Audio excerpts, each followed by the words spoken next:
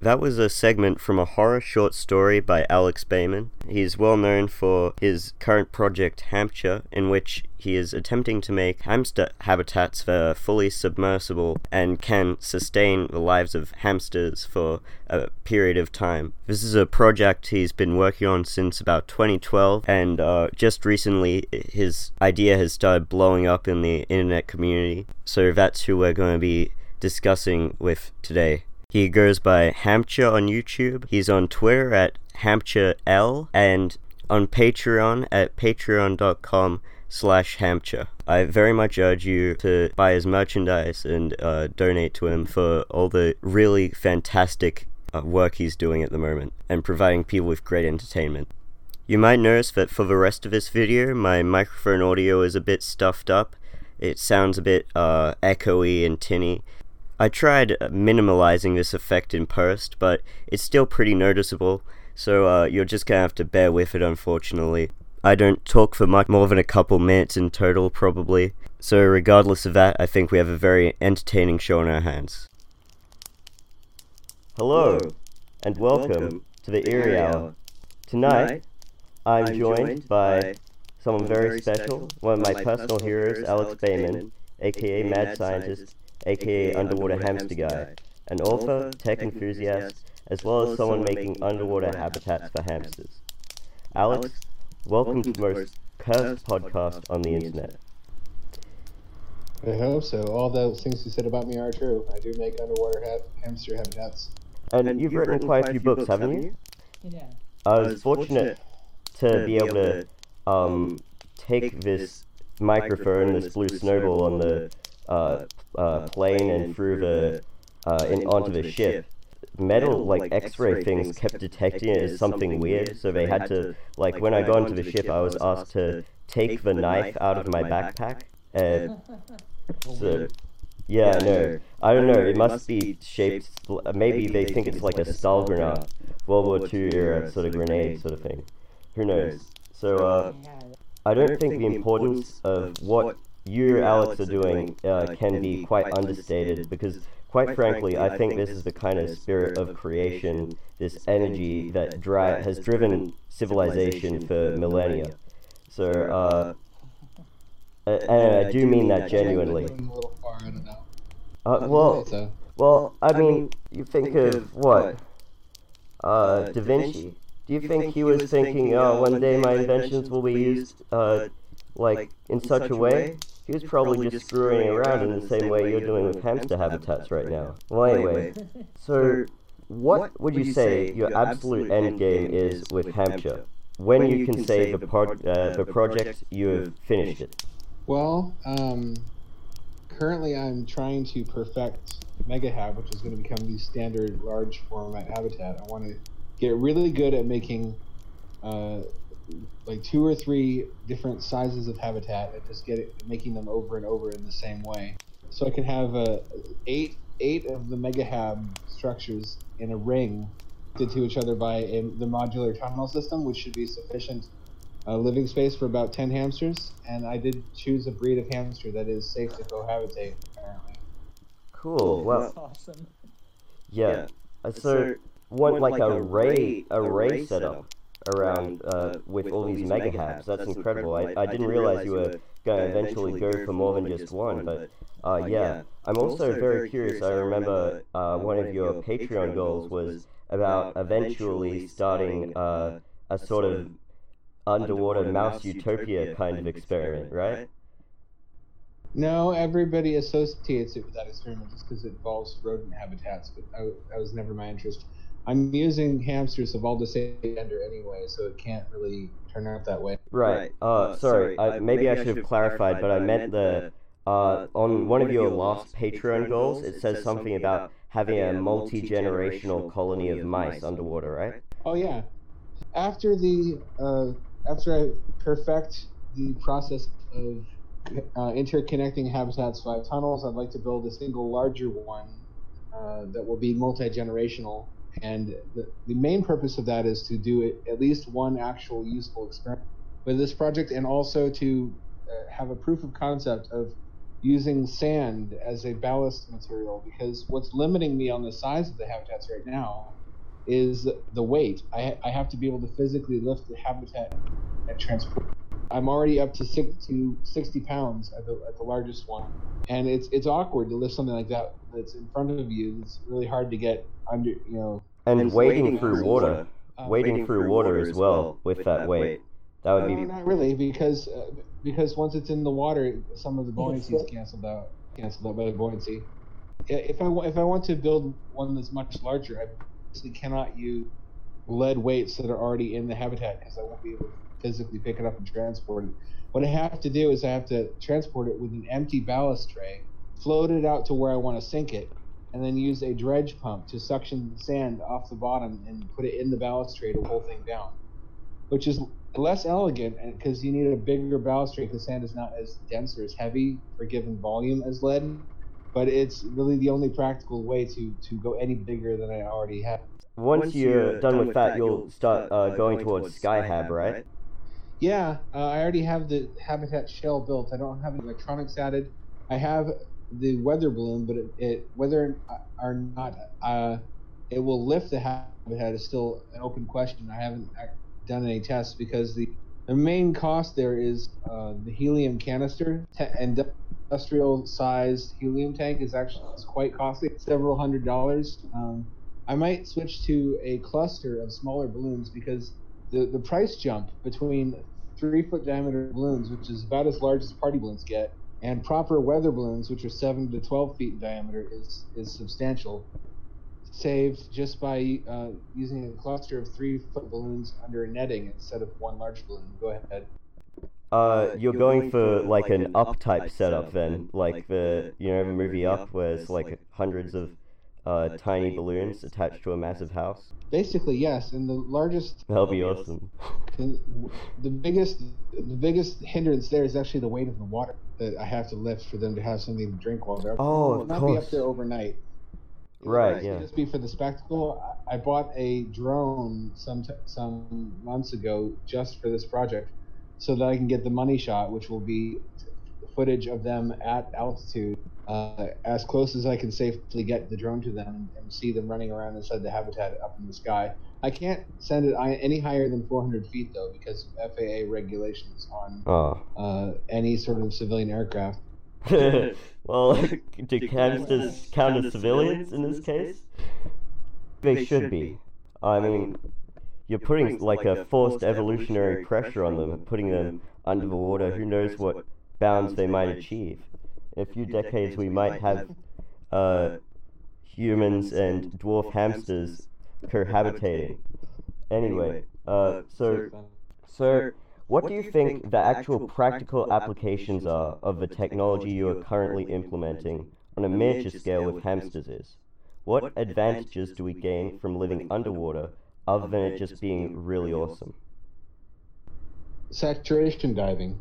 If you have normally when you're scuba diving from the surface, you have limited time at depth. The longer you breathe air under greater pressure, then the more that additional pressure is some of the nitrogen gas from the air in your scuba tanks into your blood and into your soft tissues in dissolved form. Incredible. That's what dive tables are for. They're to calculate how long you can spend at a certain depth before you start to reach dangerous levels of nitrogen in your blood that will injure or kill you if you go to the surface without decompressing. That's what decompression stops are for on the way up. That's also what decompression chambers are for. But you can completely cheat your way out of that if you have a habitat at depth with an air pressure inside that's equivalent to the water pressure outside to return to in between your dives instead of having to go back to the surface. Then you can really high-pitched voices. Yes, they do if you're using a helium-based breathing gas, but the only such open ocean habitat in the world still being used today is Aquarius, which uses standard atmospheric air, which is why they're limited to 50 feet. If you have a habitat to return to between your dives at the pressure appropriate for that, then you completely evade the bends, you evade having to decompress until the end of the mission when you have to come up. So you can just then stay down as long as you have money for, basically, to keep funding the habitat operation. How to put this? Your bottom time is effectively limited only by your physical endurance. It's dry and warm to return to eat, to bathe, to use the bathroom, to sleep, and to refill your scuba tanks. So that means a difference in 2 hours per day at 50 feet versus 9 hours every day for as long as you operate the habitat until you have to decompress, which is lengthy. At the end, you have to decompress for about 17 hours. Anyway, one of the reasons you might want to do saturation diving is mariculture, which is offshore aquaculture, basically sea farming. Whoa, could you fill me in on what aquaculture is? I've heard the term, but I can sort of infer what it's about, but could you please inform us? Like, what kind of things are aquaculture farmed?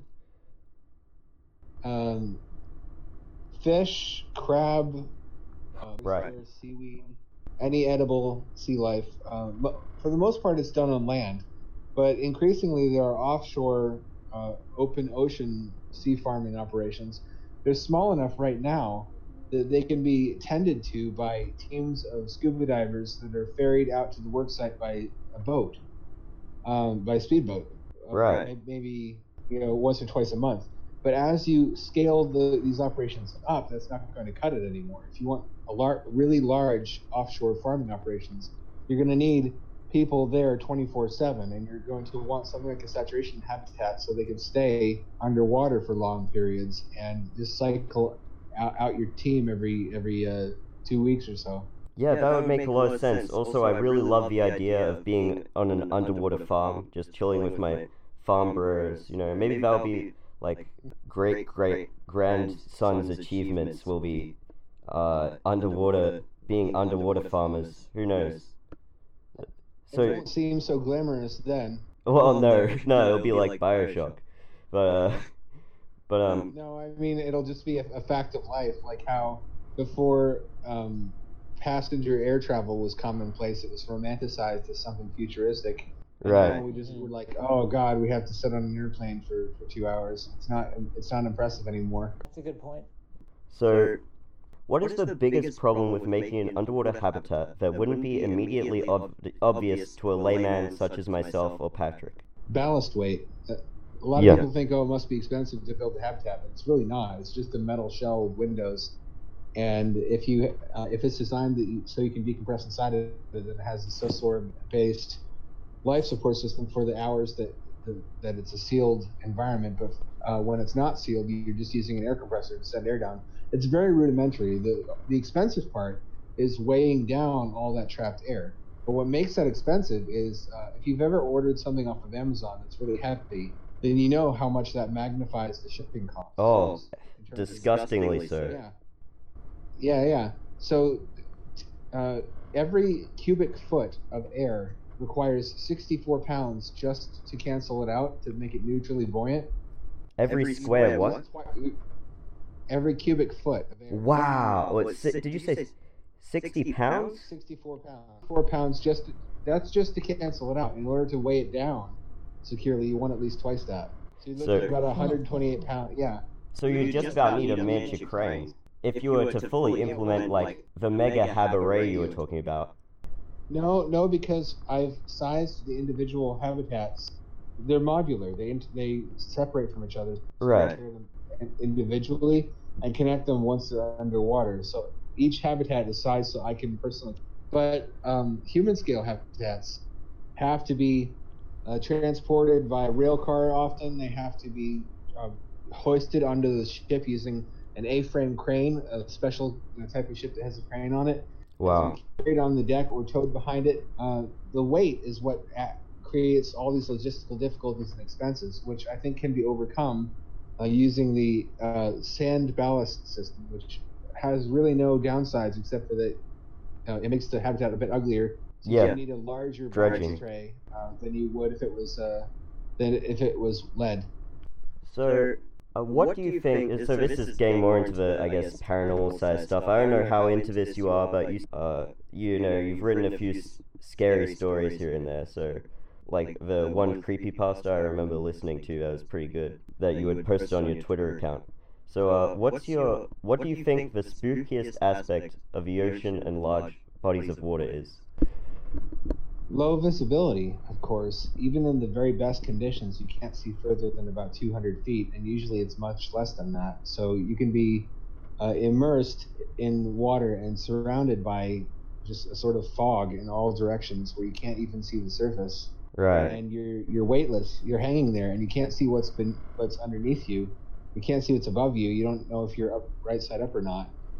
So that sort of that taps into a very deep primal fear people have of the unknown and being helpless in the dark or in a situation where you can't tell what's around you.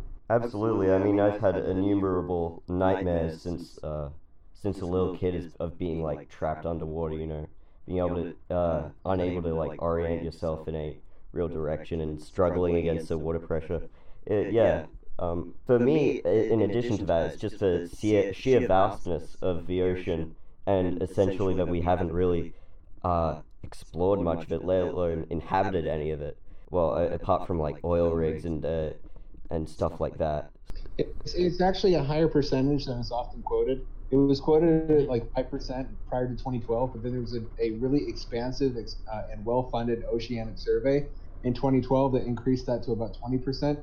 That we have examined either with submersibles or drones, chipping away at it. That's pretty impressive. We've mapped the terrain itself from orbit Yes. using satellites, but we have not. When they give you that small percentage of what we've personally seen, that's the amount that we've gone down and looked at, like with cameras or with our own eyes. Right, okay, so we do have a good idea of what the bottom of the ocean floor is like. We just haven't seen it, most of it, with our own eyes. Yeah. We don't Right. know what all the lifespan, like all the different types of life are and stuff. Like every time they go down, they find new ones. That's true. That's not an exaggeration. They've found at least one new species with every dive. Yeah. That's just astounding to me, like the incredible biodiversity we have in the oceans. It's easy to forget the ocean is not a two-dimensional area like a landmass. It's three-dimensional, and you have different species that live in different layers of the ocean. So it compounds by many times the space for different life forms. I hadn't considered that aspect, but that makes sense, yeah. Have you ever had any paranormal or just unexplainable experiences, whether land or water-based? Only two, really. One of them was just sleep paralysis, but I didn't know what it was at the time.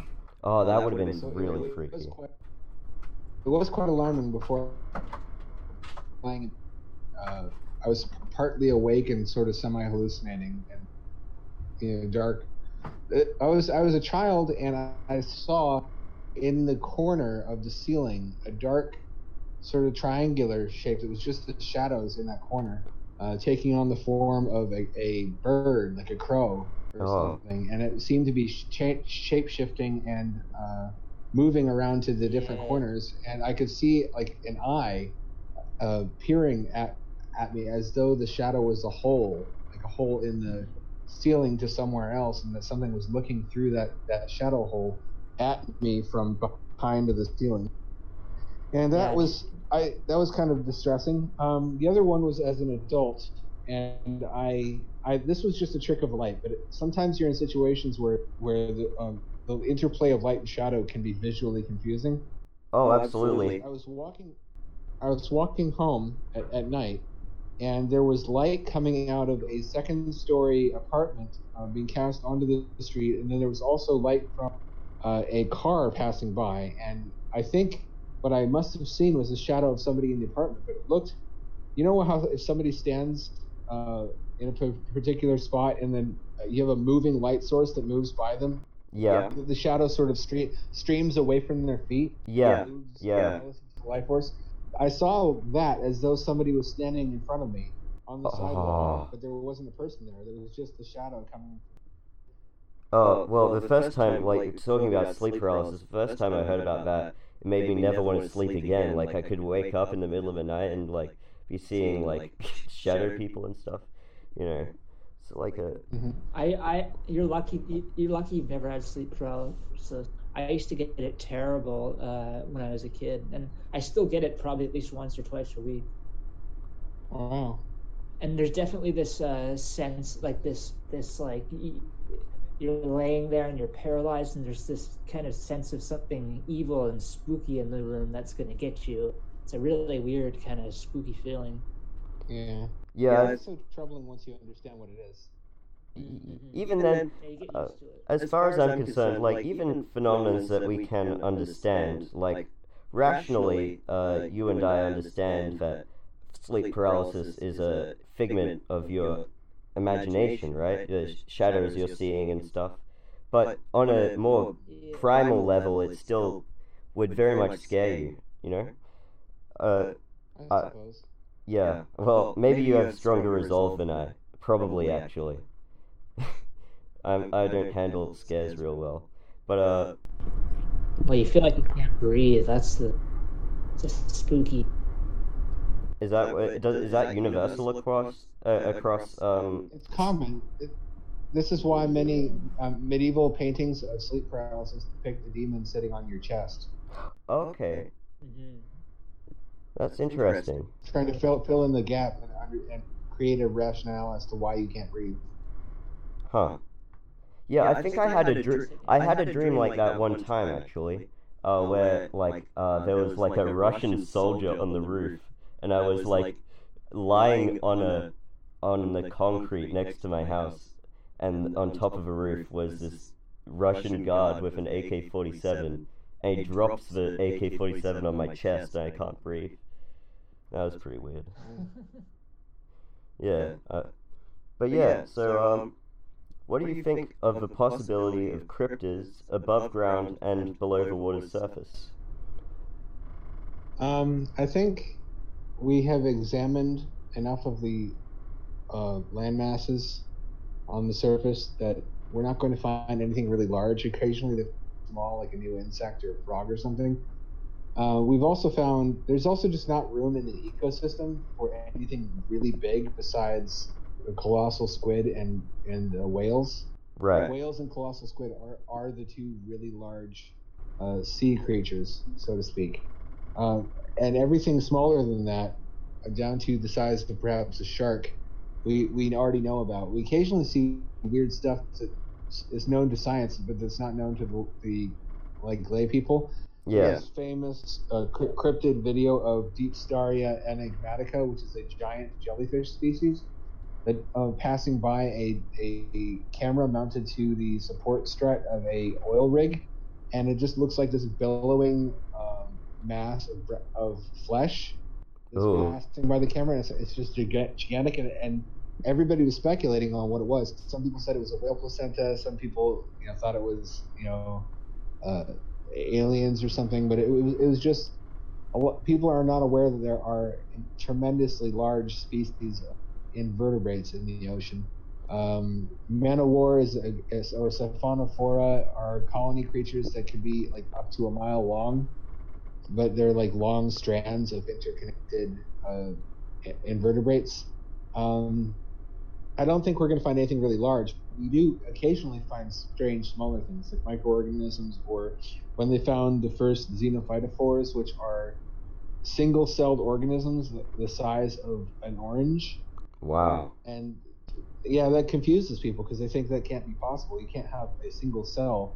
Like, it's got to be made of cells. What is it made of? If you look at it closely, if not cells, it's made of the same thing. Shiny ball. Yeah, it's made of the same thing that cells are made of, which is proteins and amino acids. They're just not organized into cells at the microscopic level. It's just the structure of the cell, but blown up to macroscopic scale. So that's the kind of weird thing that we've. There's a lot of also unusual discoveries that we've made in the ocean. Like a lot of people are surprised to learn that horseshoe crab blood is worth $18,000 a quart. What? Because horseshoe crab blood is worth $18,000 a quart because it contains an enzyme that we're unable to synthesize that is a critical ingredient in a test that is used for the, I believe, purity of certain pharmaceuticals, and there's just no alternative for it. So they don't. That's why there's steep fines for anybody who messes with horseshoe crabs, and you're not allowed without a license to. And they only award a certain number of licenses to just take horseshoe crabs home and breed them. And if you Google it, you'll find these disturbing images of horseshoe crabs. Factory. Yeah, like being milked for their blood. Basically, they're just clamped in place, and they have these suction devices that are sucking just enough blood out that they don't die, but they maximize the profit basically for the operation that's farming them. That sounds. Blood is blue, I believe, too. It's a weird. Yeah. That sounds It looks positively like a horrifying. Smurf. Yes. Imagine if that was spoons. I would say a lot of that has to do with like so you're talking about the giant cell. I don't think or the giant the colossal squid, right? I guess that it's because we can get such large fauna down in the ocean because there's not as much pressure from like gravity to like crumpling you down, right? Would that be part of it? Well, no. There's a ecological phenomenon called deep sea gigantism. I don't think it's due to the physical properties. I think it's due to other factors. I don't fully understand it. I think it's something to do with the fact that they don't have much in the way of competition down there, and they can afford to be opportunistic predators who don't expend any calories. They just They just wait. Also, contrary to what horror would have you believe, deep sea creatures tend to be fragile. They tend to live on. They grow very large, but they tend to live on very few calories. So they move only when they absolutely relatively delicate. So they don't And really if you bring pose them much. to the surface, they die. Yeah, they decompress and they expand like the blobfish. The blobfish is an iconic deep sea creature, which looks nothing like that at depth. It only turns into that gross blob because of decompression. Yeah, they joke that the blobfish looks like one of the politicians here in Australia. Because it really does. Yeah. Australia is kind of a relevant topic if we're talking about oceanic exploration, because you have the Great Barrier Reefs, which are absolutely the most spectacular reefs in the world. But you also have I don't know her name. She looks like Miss Piggy. She's an oil tycoon. I know who you're talking about. And Very, her very company rich. just dumps industrial waste into the Great Barrier Reef, which has driven a coral bleaching event that has bleached something like 85% of the Great Barrier Reef so far. Yeah, There's no significant pushback just because she's irresistibly powerful in Australia. yeah. I think it's Gina Reinhardt. I'm looking it up now. Yeah, that's her. Yep, Gina Reinhardt. Yeah, we're suddenly facing an ecological disaster on the Barrier Reef. I mean, like, have you heard about the crown of thorns starfish? They're moving in. They feed off of dead coral, and then enough of it has died that you've created a smorgasbord for them. And what the Yeah. real shame is that the profits lost from the loss of tourism are exceeding by many times anything you stand to gain from the coal. Yeah. Because coal is not going to be in use for much longer. We're not going to be using coal in a matter of decades. Whereas, if Australia had managed to maintain their reefs, there will always be people willing to spend big bucks to snorkel on beautiful, healthy corals. Yeah, 100%. So it's not a good trade. It does sadden me that in my lifetime I'll never be able to see the full glory of the Barrier Reef. Its time really has pretty much come to an end. But yeah, Australia in general, from a biological perspective, is pretty interesting. Just given the isolation of it, you see so many like weird creatures like that haven't developed. Yeah, Bergens. I'm surprised you knew that you know that term at all. I thought that was mainly a thing Australians said. Like, I have a close Australian friend who informs me of these things. Oh, good. So you know all about the bottlers, the super cheap orders. I also know. I don't know. I'm not sure if you were aware yourself that you can buy a low-powered laser gun specifically for deterring magpies. What? Oh, I want one of those, man. You know all too well that there are seasons during which magpies become aggressive and will dive bomb people. There's now a company selling a laser dash that temporarily blinds them and will repel magpies. Well, that's good. I mean, like, I wish I had one of those when I was like riding my bike when I was like 5 or 6 years old, and getting horrifically swooped by these goddamn birds. Yeah, they're not fun. Yeah, play around those damn magpies. Everything in Australia is trying to kill you. And I'm pretty sure they're protected as well, so you can't shoot them. Because they're a native species. What's that? Yeah. You can laser them. Yeah, you can laser them for sure.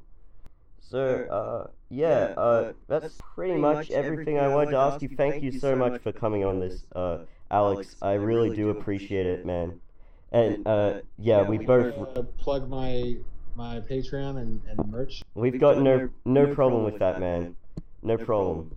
I'm at patreon.com/Hampture, Hampture. I'm also on YouTube at just search Hampture on YouTube. It'll come right up. And there's a merchandise shelf under all of my videos where you can buy T-shirts, you can buy posters, and the sort of things that will start really interesting, bizarre conversations with people who have not yet been enlightened. Conversations like this. Astrology. Yeah, exactly. So yeah, it's been a pleasure. Yeah, thank you so much, man. You really are like a very inspirational figure to me.